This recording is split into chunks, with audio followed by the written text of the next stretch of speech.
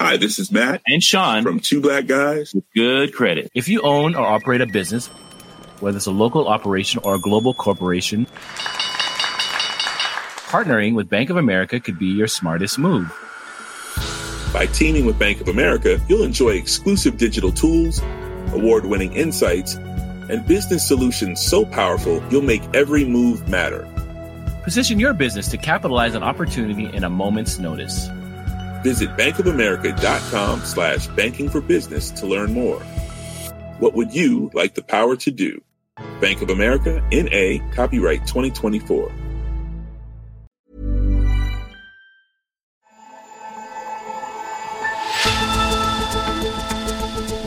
Scientists believe that they have discovered the home of one of humanity's early ancestors. When you analyse it, it points to the tree converging about 200,000 years ago in northern Botswana. And can the idea of digital transformation help prevent organizations and companies from going extinct? Companies who adopt these technologies successfully will survive and thrive, and those who don't will be acquired by those who do. Plus, I head to Britain's Natural History Museum to learn about why you are more likely to see male birds and mammals versus female ones in their collection. It might also be a deliberate selection for the pretty males in birds. And in mammals, it might be that we're choosing to get the fiercest and the ones with the biggest and prettiest horns. I'm Kenneth Cukier, a senior editor at The Economist, and you're listening to Babbage, our weekly show on technology and science.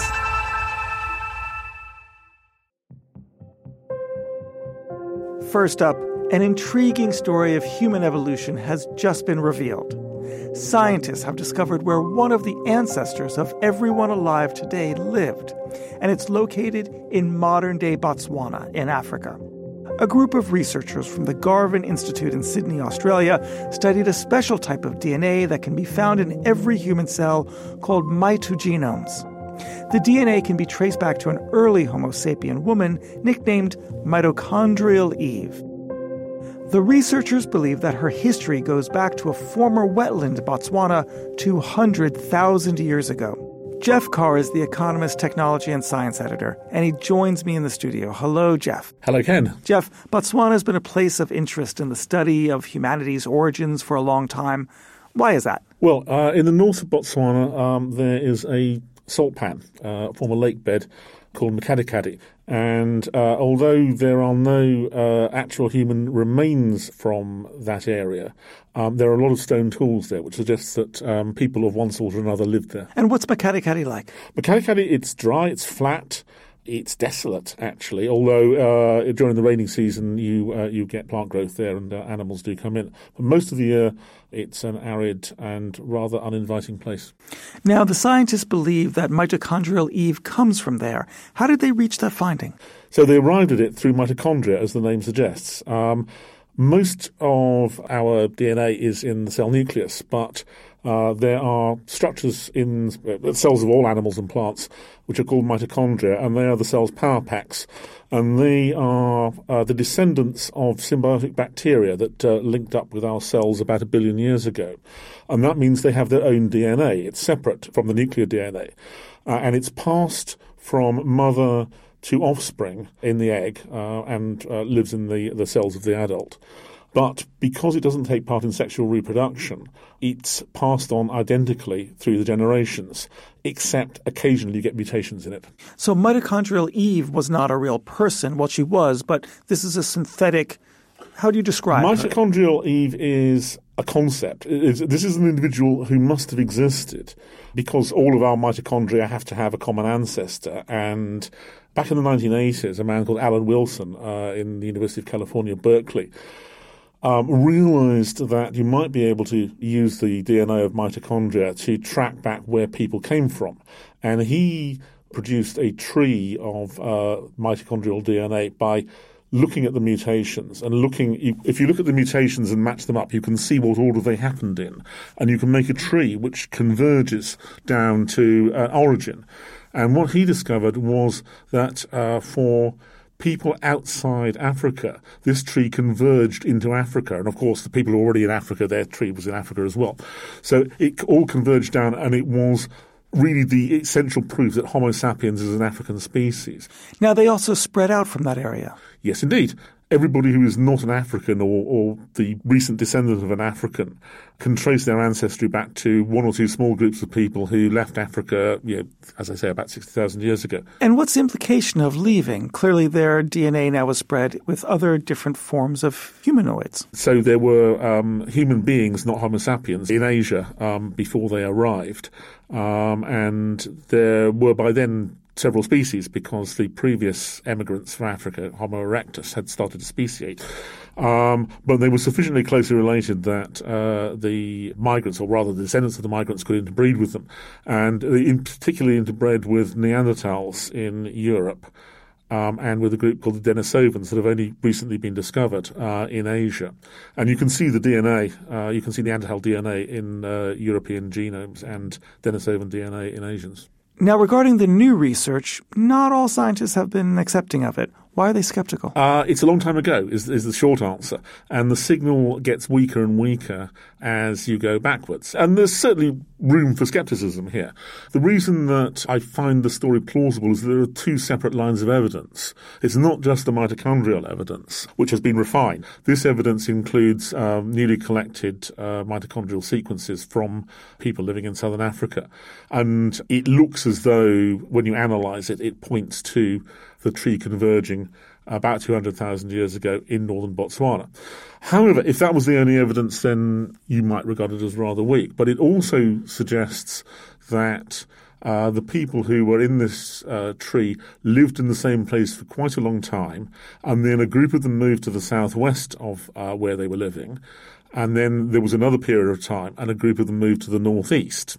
That matches a second line of research which these people are in. One of them is a paleoclimatologist, and he built a model of the climate in that area in the relevant period and showed that there were two periods, one 130,000 and one 110,000 years ago, when the climate changed to allow green corridors to emerge from this wetland through the surrounding desert, which matches with the mitochondrial data. And that's what makes the story more plausible. Okay, so much for mitochondrial Eve. Jeff, where's Adam? Well, we don't know the answer to that yet, but we might be able to pull a similar trick off, because there is also a piece of DNA which passes down the male line. This is part of the Y chromosome, which is only found in men. There are exceptions where the gene that makes you male is switched off in it, and so you have some women with Y chromosomes, but it's unusual. However, it passes from father to son, and it doesn't recombine in sex. So in that sense, it's like the mitochondrial DNA. And you can trace that also back to Africa in a very similar way. Where in Africa is not so clear. So maybe at some point somebody smart will track that down. Thank you very much, Jeff. Thank you.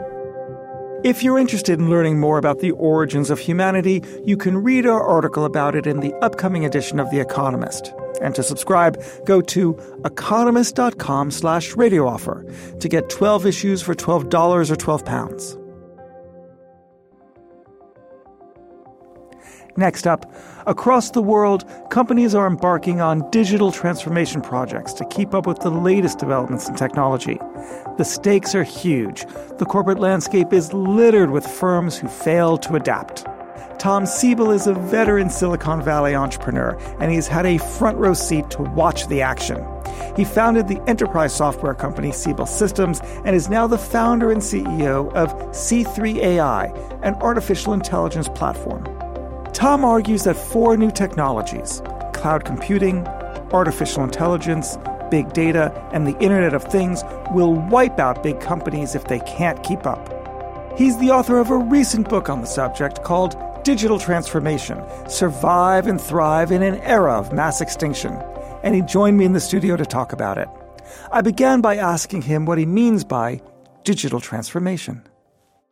Digital transformation is a term that is being increasingly used by CEOs and chairmen of corporations as something that's a mandate. And I kept hearing this term in the last 10 years in boardrooms in Shanghai and Rome and Paris, London, New York. And candidly, I couldn't figure out what people were talking about. I was thinking, digital transformation as opposed to what? Analog transformation?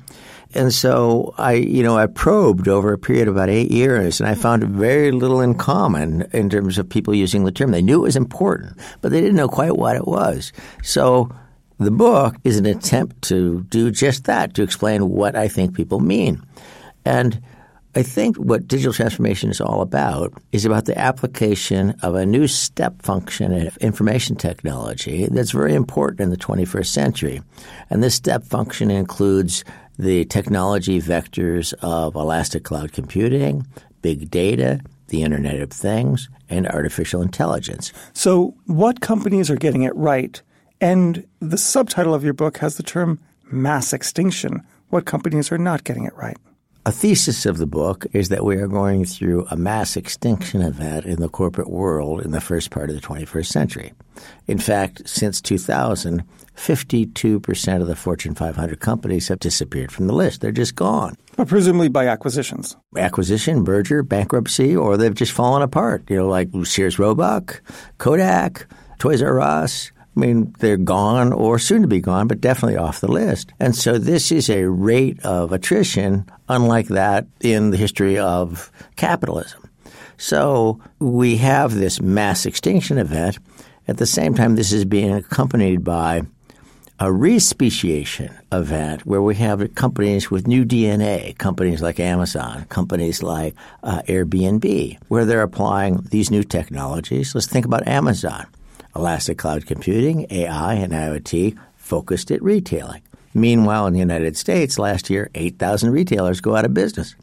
Digital transformation, I believe, is about the application of these technologies to change the way products are designed, products are manufactured, products and services are delivered, customers are served, and businesses are managed. So who do you want to read this book? The old dinosaurs so that they can live another day, or the young, febrile gazelles and startups who want to crush them? I think the companies that are really best positioned to take advantage of what's going on in digital transformation are the large juggernauts who have the data. I mean, data is the fuel of artificial intelligence. And so the companies that have large sets of customer data, historical customer data, market data, they can use these data in very powerful ways. And so we see leaders in the field like Royal Dutch Shell, Enel in Rome, Bank of America in New York. They are really seizing this opportunity to change the way they do business. Really? I mean, to be honest, I look at these larger companies and I think, wow, I'm going to bet against them. Oh, I would definitely not bet against Bank of America or Royal Dutch Shell. I mean, Royal Dutch Shell is killing it. Or Enel in the utility business. I mean, this is the largest utility in the free world, an incredibly successful organization. Okay, but it's not just companies that are using the data and technology in novel ways. This is a priority for the military as well. And, of course, it brings up some of the geopolitical issues that have been at the fore recently and about how AI is becoming militarized and the great power rivalry between America and China. Well, I think you're raising a critically important point. I think that we are at war with China today, and the front of this war is in cyberspace, and it's about AI. As Vladimir Putin said in 2017, whoever wins the war on AI dominates the world. And it's not going to be Russia. Okay, so now China is spending, say, $20 billion a year today to innovate in AI for defense purposes. And I think what we see here is a battle of two underlying political philosophies. In China, we have a top-down totalitarian state that is driven by a planned economy as mandated by the 13th Five-Year Plan.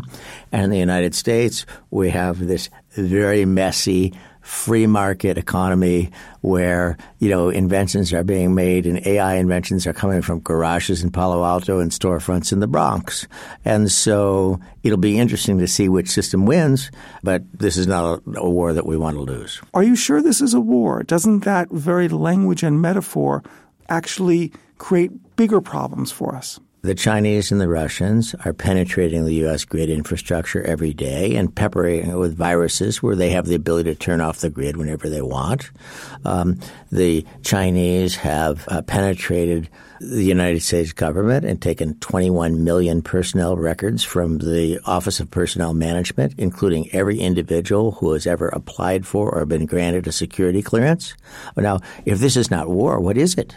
So what's the response? In the United States and in Western Europe, I think we dramatically underestimate the need for cybersecurity. I believe there are bad actors who could turn off the grid in Western Europe and could turn off the grid in the United States at will. I mean, this needs to get to the top of the political agenda. And this issue of cybersecurity needs to be taken very seriously, and people need to be aware of it as it relates to securing financial systems, securing news systems, securing power grid systems.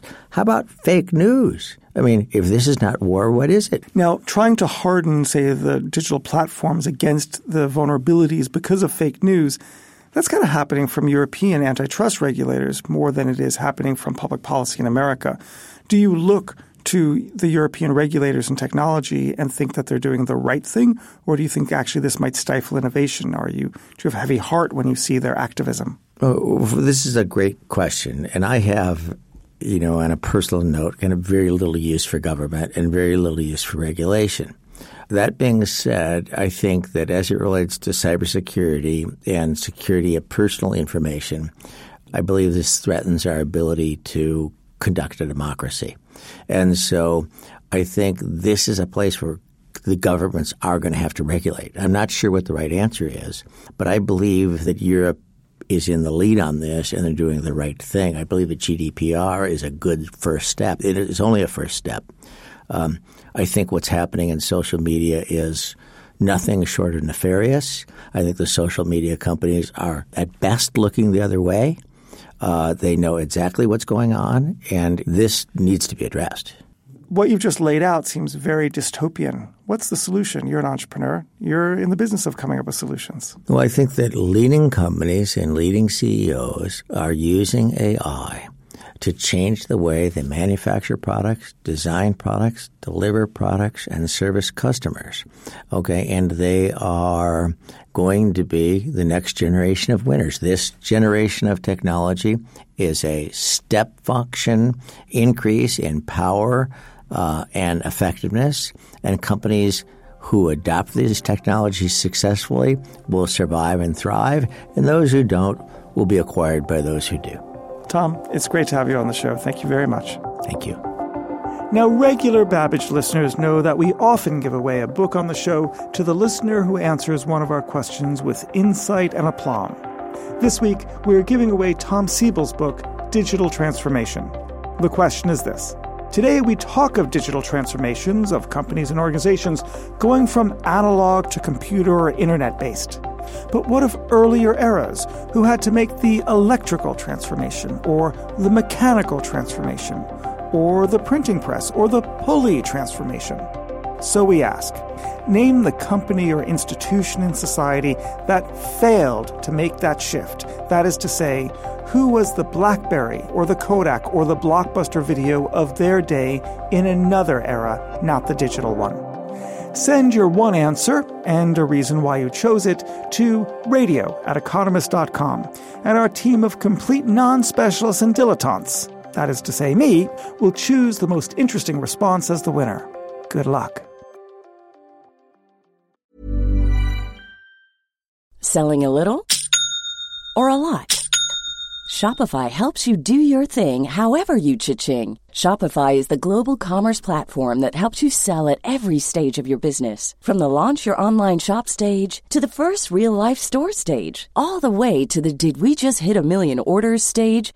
Shopify is there to help you grow. Shopify helps you turn browsers into buyers with the internet's best converting checkout. 36% better on average compared to other leading commerce platforms. Because businesses that grow, grow with Shopify. Get a $1 per month trial period at shopify.com/work. Shopify.com/work.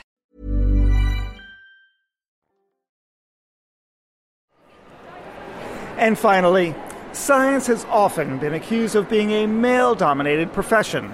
And that bias, it turns out, is not just reflected in its practitioners, but also in its subjects.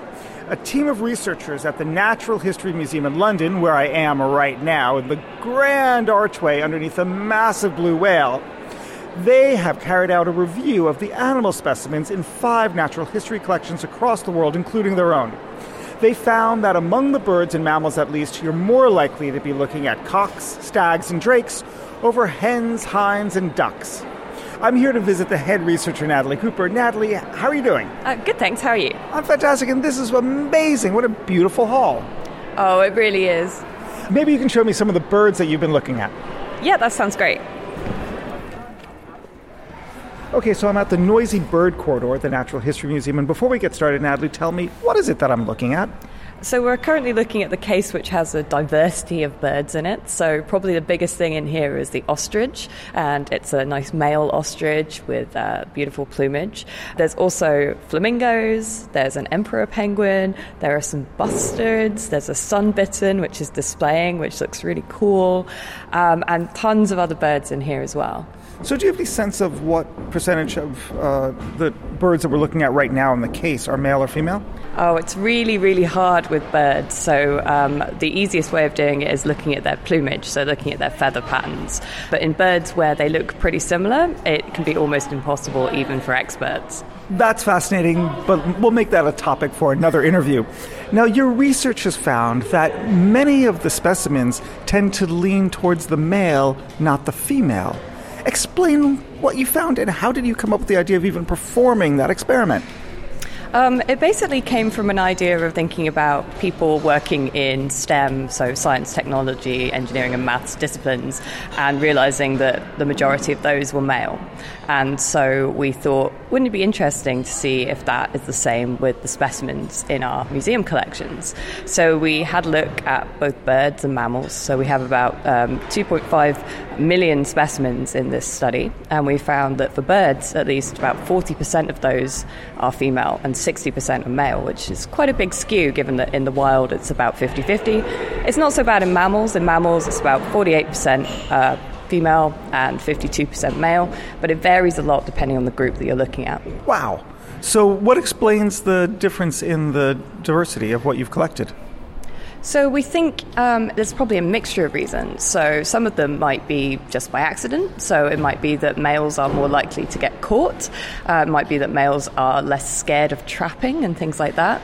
And so they come closer to hunters and they get caught that way. But it might also be a deliberate selection for the pretty males in birds, for example. So birds, often the males are the beautiful ones. And in mammals, it might be that we're choosing to get the biggest, the fiercest, and the ones with the kind of biggest and prettiest horns. And antlers and things like that. What's the impact of that in terms of the research that we've performed on these animals so as to understand how they live, how they act? Is there any implication for this in terms of how we understand these creatures? The diversity of life on Earth is really, a lot of it understood by what we see in museum collections. So if we're mostly looking at males and we're not looking at females, we're kind of missing half the diversity of life. In addition, there's some really important things which vary between males and females. So you might find that males and females have different levels of parasites, or they might have different immune levels. You also find differences in sort of toxicology. So female birds, for example, can get rid of mercury through eggs, but males can't do that. And so if we're only looking at males, or in fact if we're only looking at females, then we're getting a really skewed idea of what's going on in the natural world. Some people might think that the reason why we have so many male specimens is because we've got so many male scientists. But others would say, actually, no, that's ridiculous. They probably, if they're making a collection, a male might not actually prefer a male species. Does your research or any of the other research that you've seen lead to an answer on this? So, interestingly, people don't do this consciously, but we all, males and females, have an unconscious bias towards males. And so it's quite likely that that has been the case, not necessarily in terms of specimens collected, but in terms of thinking about interesting questions to ask with specimens, and also thinking about sort of the way that sex plays out in the natural world. So we're finding that as we get more and more female scientists working on these questions, we're actually opening up a whole new world of things that are going on in female animals. Wow. Natalie, this is so interesting. Thank you very much. Thank you. That's all for this edition of Babbage. But while you're still with us, please give us a rating on Apple Podcasts or wherever you listen. It matters. I'm Kenneth Cukier, and in London, this is The Economist.